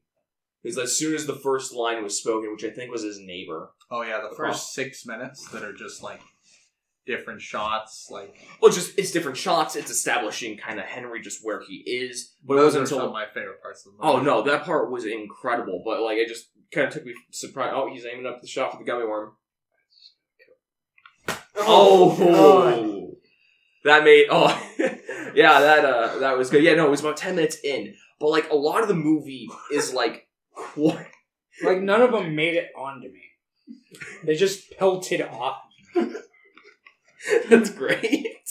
I like to imagine these are the worms from Eraserhead. There you go. I actually thought the worm in a box was... I joked that it was shriveled up foreskin. I thought That's why he's so suicidal. There you go. Foreskin. But, like, a lot of the movie just is very dialogue-light. And you're just kind of there just sitting in these scenes and just taking it all in. And I really like that. And, like, the moments with the word dialogue, there was, like, this kind of awkward, clumsy feeling to it. The script for this movie, I believe, was only 20 pages long. Yeah, I can buy that. And typical screenplay rules is page a minute. Mm-hmm. So script should only be 5 seconds. It's true. And then you just stretch the rest out during production. Yeah. Right. Well, everything should be improvised. Everything. It's like, what kind of shot you want this to be? I don't know. Also, I can't... Oh, I think this is... So there was a claymation part of the movie. I'm just kind of looking at my notes. After I made a note, I'm like, damn, they put claymation in this movie. That's pretty cool. I really like that scene. I thought David Lynch was very into stop motion before he made this movie. I really liked that portion. I think it broke everything up in a nice way. I have the Criterion release of this, and on the special features, they have a bunch of his short films that he made like before Eraserhead, and a lot of them... Because he didn't start off wanting to be a filmmaker. He started off as like a painter, and then eventually he's like, I'm going to experiment and make some paintings that like move, and he like basically just he's like, made, wait, like, that's a movie. Little animated movies, and then eventually started like kind of splicing it with live action, and then eventually got to Eraserhead. Yeah, but no, like right after I put that note in, there's just an entry that says, "This looks like Thomas." I don't know exactly what that refers to or why I put that in my notes, but yeah, there was a part of the movie that I'm like, that's Thomas. It obviously didn't look like you, I think. I think I was just being dumb when I wrote that note. In what part? It was right after the claymation. I couldn't tell you exactly what this... There's literally no other context to it. It's between the claymation portion and when the baby comes out of Henry's body. It's between those two moments in the movie. Those are like the only like time markers I have for where the movie is. I put that note in. I hope it wasn't the guy who was going in with the neighbor. That might have been it. I don't know. I think that might have been it. God damn it, Joe.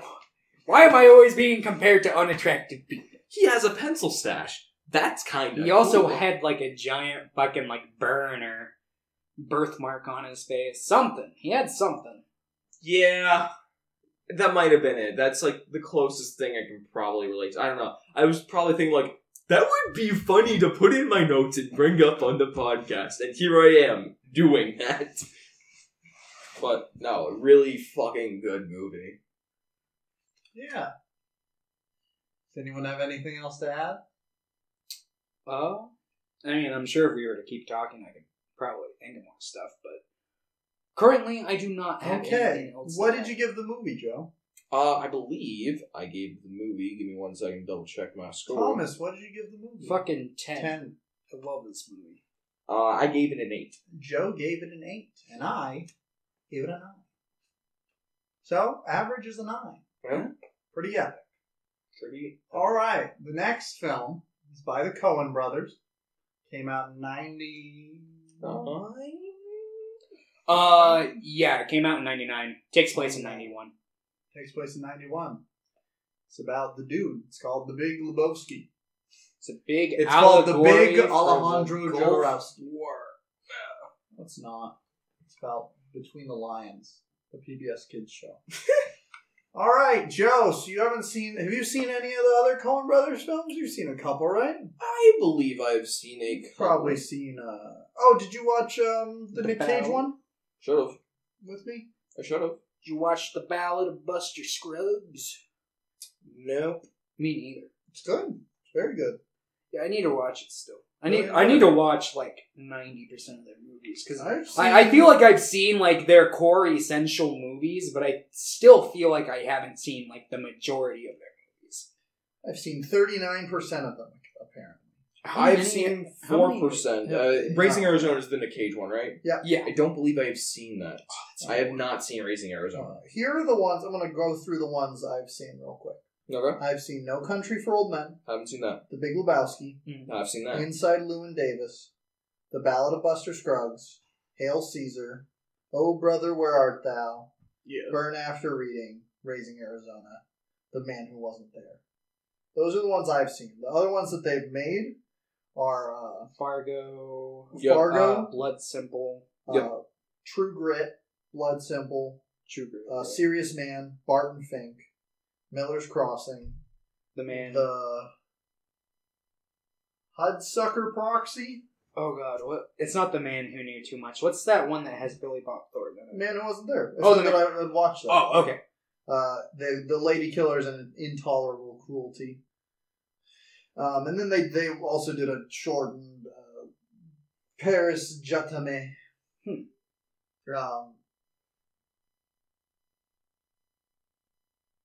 So if you don't count that, then actually there's a couple on here that aren't out or maybe will never be out. So I've seen about half of the movies they made. Okay. Yeah, and like I saw the Coen Brothers name on screen. That like I guess I haven't seen many of their movies or any at all, but I do remember. You haven't seen Oh Brother, Where Art Thou? No. Oh, add it to the agenda. Yeah, like the whole point of this podcast is that I haven't seen any movies. But here we are, working of constant sorrow. I seen trouble on my days. It's in trouble. God, that movie. I bid farewell. All right. So, The Big Lebowski. I actually very much enjoyed this movie. I liked it a lot. With Jeffrey Bridges. With John Goodman and John Turturro! And Stevie Buscemi. Buscemi. Again, this was kind of a movie, like, I kind of knew the premise that the dude was just, like, he liked bowling, he liked White Russians, and he was just generally a lazy dude. That was about all I had going into it, apart from Jeff Bridges. I didn't know Steve Buscemi was in it, I didn't know John Goodman was in it. John Goodman is in a lot of Coen Brothers movies. Well, that's good, because I do enjoy John Goodman quite a bit. And Jeff Bridges in a couple of them. Okay. John Turturro's in a couple of them also. He's the main character in Oh Brother. He's the main character in Barton Fink, I think. I think it's him and John Goodman. He's Jesus in this, if you didn't know who he was. Oh, okay. Yeah, no, Jesus the Bowler. So, the plot for it is the dude, played by Jeff Bridges, is just kind of minding his own business, and a couple of these loan sharks break into his house and piss on his rug. Which really tied the room together. I really liked, there's a lot of the comedy portions of it that I'm like, okay, these are good, like, you know, like, joke a minute gag type thing. But then there were moments where they took the jokes a little bit further and I think added a lot to it. Like, at the beginning of the movie, where those guys pee on his rug, and the dude just goes, yeah, of course you peed on my rug. It's not like your house broken or anything. Yeah, no, they Or he call says him a something to loser, that and he's like, effect. at least I'm housebroken. Yeah, And there's I'm like like- the scene where they're like, where's the money, Lebowski? Well, It's at down least there somewhere. Yeah. Let me Oh, take yeah. another look. Oh, yeah, no, like, there's just a lot of those, like, comedic moments where, like, yeah, what's happening is funny, but then they take the joke just, like, one step further, but it never felt like it overstepped its boundaries. She But cut off her toe. She thought she was getting $1 million. This not fair. Not fair? Who's the fucking nihilists here? Like, I fucking love damn. this movie. John Goodman's character as Walter, like, Oh. was really, really infuriating, but I also just found it really, really funny. Yeah. There's a lot, like, and, like, poor Steve Buscemi. It's Shabbos. I shouldn't even be answering the phone. Unless it's an emergency. It is an emergency. Yeah, that's why I'm answering the phone. So the lone, going back to the plot, the loan sharks are hunting for Lebowski, which is apparently this Jeff Lebowski. Jeff Lebowski, the Big Lebowski, as he is known. Apparently he owes, his wife Bunny owes these people a lot of money. She owes money to a lot of people around the town, and it's So, Jim Sterling? Is that the name of the guy that she owes money to? He shows up later in the movie. He's the guy who Yeah, ends up, like, drugging. I think. Oh Yeah. no. It's something Thorne, I think. But I know who you're talking about. Yeah, that's who she owes money to. I love that scene. Jackie Treehorn. Jackie Treehorn. That's what it was. Jackie Treehorn. Yeah. What the fuck is Jim Oh, Sterling? yeah, Julianne Moore's in this movie. Yep. Yeah. She does a good job. This is, Vagina. Vagina. This movie is what I like to call a peak white person movie. Yeah. Yeah? Yeah. Like, you talk to a lot of people and that are white, they'll go, this is my favorite movie. Well, it's a good movie. I don't... There's nothing wrong with that, but Yeah. it's like, yep, this is white culture. No. It very much is like This ingrained movie into is- pop culture or less. Inspired a movement. Like, so One of many my people good became the Big Lebowski after this movie. One of one my of good which... friends is like favorite movie of this. Yeah, my old roommate, Garrett, loves this movie, and he embraced the personality, like, full on. He got the bathrobe, he had the sunglasses, he had his hair long. If he could grow a beard, I can guarantee he would have. He That's drank not White a Russians good all the time. thing. Yeah. I mean, he wasn't to the point where he's like, I'm unemployed, but when he was People like... miss the point. No. Yeah, like, I understand, like, the appeal to the lifestyle, but also, like, the dude isn't, like, innocent in all of this. He's kind of a piece of shit sometimes. People miss the point of a lot of movies a lot of time. They miss the point of Fight Club all the time. It's a movie that encourages you to go out and start a fight club with your friends. It's Yeah. fun. It's fine. Beat people up. It's funny. One of the early funny things that was never really touched on, but I noticed immediately, is that the dude doesn't bowl with socks on. Yeah. And that struck me as both disgusting and hilarious. Also, the milk he bought earlier, like at the beginning of the movie, where the narrators, The half and half. the half and half, where they were introducing the dude, was 69 cents. Yeah, that scene has a lot of significance in the movie. It does, yeah. Because this film is, like I said earlier, it's an allegory for the Gulf War, and I'm not going to dive deep into it. I'm not a fucking Gulf War expert. There's a video. Okay, let me pull out my Gulf War. There's a video called like the Gulf War Abides on YouTube. I highly recommend like anyone listening go check that out.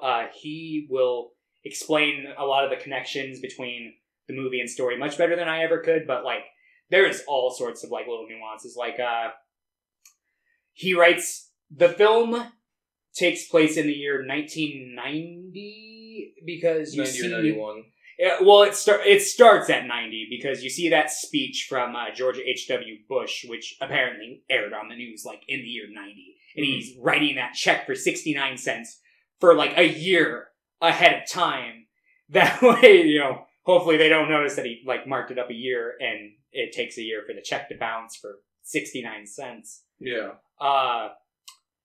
And the date that he writes on that check is exactly a decade before 9/11. This movie has, because it comments a lot on the Gulf War, which is basically like the predecessor to the Iraq War and 9/11 and all that. It has a lot of like connections to 9/11 that are just like really just like, oh, they got like, there's a nice little kind of line there. How'd they do that? What a coincidence. Jeff Bridges did 9/11. Is that what they imply in the video? No, that's not what That's what they imply in the movie. At the very end of the movie, they were talking about like Little Lebowski's, like where he's talking about like kind of meant to indicate the future generations. Yeah, and Sam Elliott's like, and it's like, oh, you think the Gulf War is bad with H.W. Bush? Wait until the Little Lebowski comes in a few years and starts the actual like full on Iraq War. Yeah, but it's just like a parallel. It's not, obviously it wasn't commentary on that exact situation at the time, since it hadn't fucking happened yet. They predicted it. They knew. I mean, they had a general idea that future generations tend to make the same, decisions, if not worse, mistakes than the past. Mm-hmm. Because no one seems to study fucking history at all. What's that? Doesn't matter. History's for suckers. Yeah. But yeah, I'm not going to go into like all the specific examples, but one that I think is really interesting, because I was watching it today, The Big Lebowski, or I guess it was yesterday at this point. And I was like, really good movie, but one of the things that had piqued my curiosity is I'm like, they don't devote a lot of time to the Gulf War stuff. Mm-hmm. It's very like, there's that line at the very beginning. In the background kind of thing. Yeah, and then there's like that scene where it shows like Saddam, and he's like, yeah, handing the shoes. And apparently what that is like Saddam's name. If you emphasize the Dom in his name, it means like the enlightened one. But over here, when they would like talk about him on like the news and stuff, good old Saddam. Exactly. They would emphasize the first part of his name. And apparently that's like a slang term over there for shoe shiner. And it was kind of meant to like, you know, obviously be kind of a fucking jerk at him. Yeah. Yeah. And, shiners are cool though, so got him. Speaking of like shoe shiners, like that whole like dream sequence, I really liked that entire sequence. You know, like the transitions into it. The fucking bowling pin hats, those were fantastic. I loved those. Fun fact: the scene where Jeff Bridges was like, obviously, like going under and like looking at all the dresses. That was really fun. I remember watching an interview with, I think it was on Conan, but he was talking about like that day on set, and his wife and kid were there for that specific scene. Do you want to describe the scene a little more? Yeah, there's in case somebody hasn't watched the movie. Oh yeah, there's a scene where it's like a dream sequence, and there's a scene where he basically is thrown like a bowling ball, and he's like going underneath all these women with their like legs just open and down like the fucking bowling lane, and he's like on his belly at first, but then he kind of gets this look on his face, and he flips over onto his back, and he looks at all their underwear. Obviously, they were wearing like slips and shit underneath, but yeah, no, it's just their bare pussy. Bare puss. Whoa! But yeah. So I highly recommend watching that video. Go out. See, like it's funny. Like I can't really like draw like a lot of thoughts on the movie just because it's very very straightforward in what it's doing. Yeah. But there's a lot of just great moments. Like I'm looking through. Like I just have like. I ain't seen London. Like, I just have that in my notes for some reason. Probably because of London right here. Because of London. Because of London right here. And, like, the pronunciation the narrator did for Los Angeles irritated me. Yeah. That irritated City me. of Angels. I thought it was funny, but it also just irritated There's me. so many people that pronounce it like that. I'm saying that it irritates me. Also, like, the movie, Wow. the segment where he's, like, laying on his floor, think right before, what's her name smacks him in the face. He's just listening to a tape deck of like ASMR bowling pin sounds. Yeah. I don't think we ever finished telling what the movie's about. Oh, Yeah, I don't think we did. We got it's, totally sidetracked. So, It's a Thomas, Neymar go movie. through the plot. Go. All right. Well, Jeff Bridges gets his rug peed on. He plans on just because he's got a very fuck it attitude, doesn't really care about anything. But his friend Walter kind of gets him going and goes, "Well, why don't you go and talk to the other Jeff Lebowski and have him buy you a new rug? Because that rug really fucking tied the room together." It really He's like- tied the room He's together. like, "You know what? Yeah." So he goes over to the Big Lebowski, the real Jeff Lebowski, or the one who's not the dude. Says, "Hey, Philip Seymour Hoffman, you're not dead yet." God. Every time I think of Philip Seymour Hoffman, I think of the scene where fucking Bunny is like, "I'll suck your cock for $1,000," and he just does that like, He's just like, "Ah!" like laugh. And she's like, "But he can't watch. He has to pay $100 for that." Yeah. He's like, "Ugh." That part really got me. I really like that. I don't think he'd like that very much over there. It's okay. He's a nihilist. But it sounds exhausting. Okay, keep going. Yeah, but Before we sidetrack. basically, he meets Philip Seymour Hoffman, the dude, or The not Big the Lebowski. dude, the Big Lebowski and Bunny, and the Big Lebowski basically tells him to fuck off. He's not responsible for his rug, and he leaves the room. And he's basically, a guy told me to take any rug in the place. Takes a rug. That rug had significance. Really popular in Middle Eastern culture. But anyway, that ties back into that video that I watched. So he takes the rug, which eventually leads to the Big Lebowski's daughter coming, punching him in the face, like you said, taking the rug from him. And then all this is going on. Bunny is supposedly kidnapped. And Big Lebowski. Big Lebowski wants Jeff to hunt her Bridges. down. Yeah, to be the guy who delivers the ransom money. Yeah. And he fucks it up, obviously. He fucks it up and kind of discovers Walter fucks it up. Walter fucks up a lot. Yeah, but he fucks fucks it up up by by letting bringing Walter Walter. Yeah. He should have known better. Walter fucks everything. Walter really does fuck everything up, and it ends up like the dude discovers this giant conspiracy-ish, but wasn't really a conspiracy because Bunny was never kidnapped. She just left. And the Big Lebowski saw this as an opportunity to embezzle money from his charity that he had formed. Yes, because he actually, you find out later in the film, isn't rich. His daughter gives him like an allowance and gives him he gets a certain amount of money for the charity. And he basically wanted to make it look like Jeff Bridges fucked up and lost all that money while he kept it. You mean, wait, no, we had a ringer. No, we had the ringer for the ringer. Yeah. All this And is he just wants his rug. He just wants he his just rug wants back. his fucking It's rug back. in The bowl. basic thing is that he's just like, he just wanted a rug and he got caught up in this like giant conspiracy. And he never gets a new fucking rug. Never gets rug.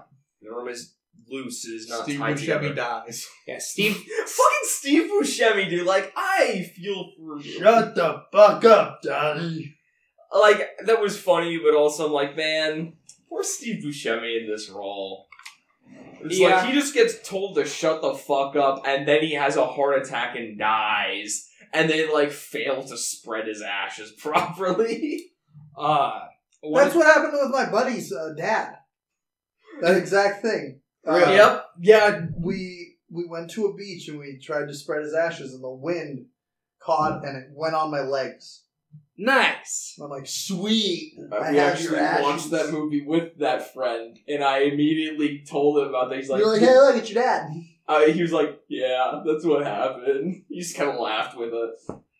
No, it's a fantastic movie. I really liked it. I feel like this is a movie, if I had watched it earlier in my life, it would probably be one of my all-time favorites. It felt very similar to like how I feel about like Spaceballs and Monty Python and the Holy Grail, movies that I have seen too many times since I was a kid and are very ingrained into what I perceive as comedy. Kind of thing. And I definitely view it as in that way had I watched that movie earlier on. Now I'm like, it's a damn good movie. It made me laugh a lot. It had a lot of very memorable moments, and I see why people loved it a lot. Yeah. No, this movie's great. It's just... It's got a nice, like, little noir through line, but it's kind of about nothing at the same time as, being an allegory for the Gulf War. Because that's what I like about this movie, because I found that out today, and I was like, whoa, so much fucking, like, context and new, like, interpretation for the movie. But on top of that, like, I never needed that before, because it works as a film. You don't need to know jack shit about the Gulf War. It's like how Oh Brother Where Art Thou is like a good movie on its own, yeah, but it's the Odyssey. It's the Odyssey. Also, have you ever heard the story about how they've never read the Odyssey? Which is funny because like most people would say that Oh Brother Where Art Thou is one of the most faithful recreations of the Odyssey in a lot of ways. Like, I don't watch a lot of Odyssey adaptations. Most of them aren't good. That's the thing. Yeah, that's what I've heard. And they've never read it. They only like know the story through like other context. And I think I don't blame them. The Odyssey is a fucking... but also, like, you can know the story, like, pretty easily just from growing up. Like, I know most of the story of the Odyssey from the Simpsons episode. Yeah. The Odyssey is a fucking heapful. Like, that is one dense book, and it's all, like, fucking, like, Greek translated poems, so it's just, like, you read shit, and... I read it in high school, so it's been a fucking while, and I barely knew what the fuck I was reading. I had to, like, use Spark Notes for most of it. I'm sure I'd probably have a easier time reading it now, that I'm watched a lot more, like, abstract things, and I can handle more abstract ideas now. But sorry, I cut off your thoughts on the movie. It's fine. What was I saying about the movie? You were just talking about how it's good on its own, and it's Big good Lebowski. and interesting. This new content that you found. And it's just full of, like, just lots of, like, really, like, you could just cut this movie up into, like, individual scenes. And there's so many just funny moments. There's, like, the bit where they drop the weasel in the bathtub. Fuck! They just dunk a weasel in there. God damn it. Yeah, they did that. Ugh. That scene's fucking hilarious. What else? There's, like, the bit where, his car is stolen and they find the homework and they go and they interrogate Larry. This poor kid, and Walter's so hung up on him. And then, like, the dude's like, it's not happening. And then she's like, yeah, no, it's this kid. He's got the money. Yeah.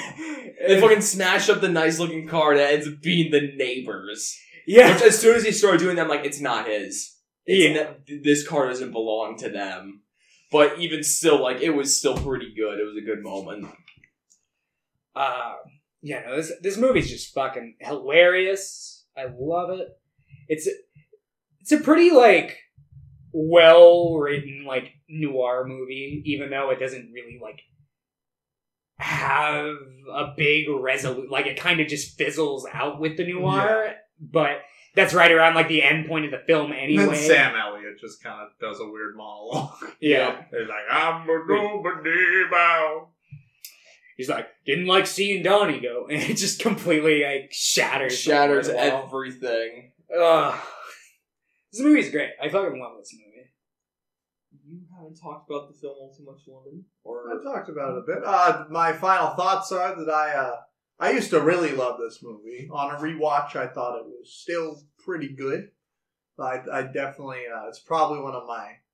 I love the Coen... From all the movies that I've seen by the Coen Brothers, I've, like, really, really enjoyed, like, almost all of them. Mm. But this is probably one of my least favorites. Like, I still really enjoyed it. But it's probably on the lower bracket. Which is funny, the other one that's, like, one of the lower brackets is Raising Arizona with Nick Cage. I thought that was really good, but not nearly as good as some of their other works. Those are two of my favorites. Got them. But I really enjoyed both of them. I just, like... I don't know, some of the dialogue is just a little... Some of the jokes feel a little too long-winded. I thought Walter as a character was good, and, like, infuriating in the right degrees, but also I think it lended a little too much screen time to him at points. And, like, I can see thought that. Donnie was just kind of there, like a throwaway character. That video that I'm talking about talks... He's the Gulf. Well, no. The comparison that they make is like, that Walter's like the extremist right, and then... Donnie's the centrist. The dude... No, Donnie's not the centrist. There's like the extreme right, there's the really liberal side from, like, the dude, and then Donnie stands for, like, the majority of people who, like, have no idea on, like, what's going on. They don't, like, study the facts. They don't do anything. That he's out of his element, and whenever they do try to enter, like, be like, hey, excuse me, I have this idea on this thing, and, like, normally One side tells him to shut the fuck up. Shut the fuck up! And then, when shit goes down due to these, like, two, the people who get fucked are the people who had no say and no idea what was even going on. Yeah. Which I can also get, but the same But time. yeah, if without the context of, like, even that. like with the context, it should still work in the movie. Every shirt he wears has a different name on it, by the way. Huh. Yeah. But yeah, I still really enjoyed the movie. Fun fact, John Turturro's been working on a sequel for a while. Or a spin-off. About his character. I heard that. I don't like that idea on paper, and I probably won't like the execution if I had to guess. But yeah, but I don't know if he's directed other films. Yeah, I don't know if he like, has. I'm open to a new movie. I'm just like, that's a weird choice, but yeah, Big Lebowski is one of those movies where it's like, yeah, I don't think this movie ever needs any sort of sequel. But also, I really hate how much it's quoted. Like, people say "shut the fuck up, Donnie" so much. I mean, if they say, like, out of context shit like that, I could see it, like... That's all my high school life was. Actually, that's all my life is. People just saying quotes out of context. Just because they think it's cool. I'm like, But if they got Big Lebowski's got some relatable quotes. If they can work one in there organically. Yeah, but they never do. Well, no one ever works in quotes organically. There's like, you ever seen a Shrek? Layers! Ogres have layers! So like, what the fuck are you talking about? We're talking about the Big Lebowski here, Jeff. What the fuck? I don't know. I'm tired. Joe, what'd you give the film? Gave it a 9. Thomas, what'd you give the film? Probably like an 8. Maybe a 7. I gave it a 7. So if Thomas gave it an 8, it's an 8. If he gave it a 7, it's not. So we'll say it's about an 8. Yeah. All right. We did it, team. We finished the first Boyle agenda. Woo! Say goodbye to Joe, everybody. No. They're going to take me out back and shoot me in the head. Yeah. He'll be back in 7 years, though, or whenever we decide to do another Boyle agenda. Probably in like a month. Probably never. You guys are never going to have me on again. You told me that this is a one and done thing because I'm not able to make the payments, right? Well, yeah, next time. Because I had to pay to be here. Yeah, just next time bring us $50. Or oral sex. For who? I don't want it. I'm giving Thomas fuck me eyes right now. Okay. Let's do this. Okay. Alright, what's your classic pick? I'm gonna go with the Alejandro Jodorowsky film. I was just this entire last week. Do you I've been know like, which one I'm picking? No, but this entire last week I'm like, I want to watch another one of his movies. Okay. So I'm excited. I was thinking about Santa Sangre, but I've seen that one, so I'm picking the one I haven't seen, like that's out of the big 3 that he's done, which is El Topo. Oh, good. That's the one I would have most liked. Where he's a cowboy. I don't remember what your answer was. What do you prefer, art or honesty? How fucking. In this context, we'll go with art. Okay, my modern choice is Art and Craft, I think is the film. Art and Craft? Art and Craft. It might be Arts and Craft, I don't know. It's from 2014. It's a documentary. Is it dumb? No, I mean, a little bit, but not like the movie, and just kind of what Craft. happens in the movie. Have you seen this before? Yes, What the fuck? Why are we watching something you've seen? because it's good. That's dumb. You're dumb. Art and craft, okay. I watched it in, like, high school, and I want to watch it again. So, let's check real quick where you can see these films if you are watching at home. Art and Craft is available on, apparently it's on IMDb TV. It's also on Canopy if you have it. Canopy is a free streaming service if you have a library card or you are a student at a college. It might have a good selection, sometimes it doesn't. It depends on your library, but you should sign up because it's free. Also, Hoopla, same deal. Some libraries that have Canopy, some have Hoopla. So whichever you have, you should check it out because they're free and they're dope. And then, or you can always buy it, or you can, go to the local store and steal it. Just kidding, don't do that. Let's see. You can go the tortilla route. And then El Topo is not available for streaming anywhere. So good luck. Find it, watch it, live it, love it. Alejandro Jodorowsky. Anyway, my name's London. I'm Thomas. I'm guest star Egg. Yeah. So thank you so much for watching. Don't forget to tell your grandma. And yeah. Bye. Adios. Deuces!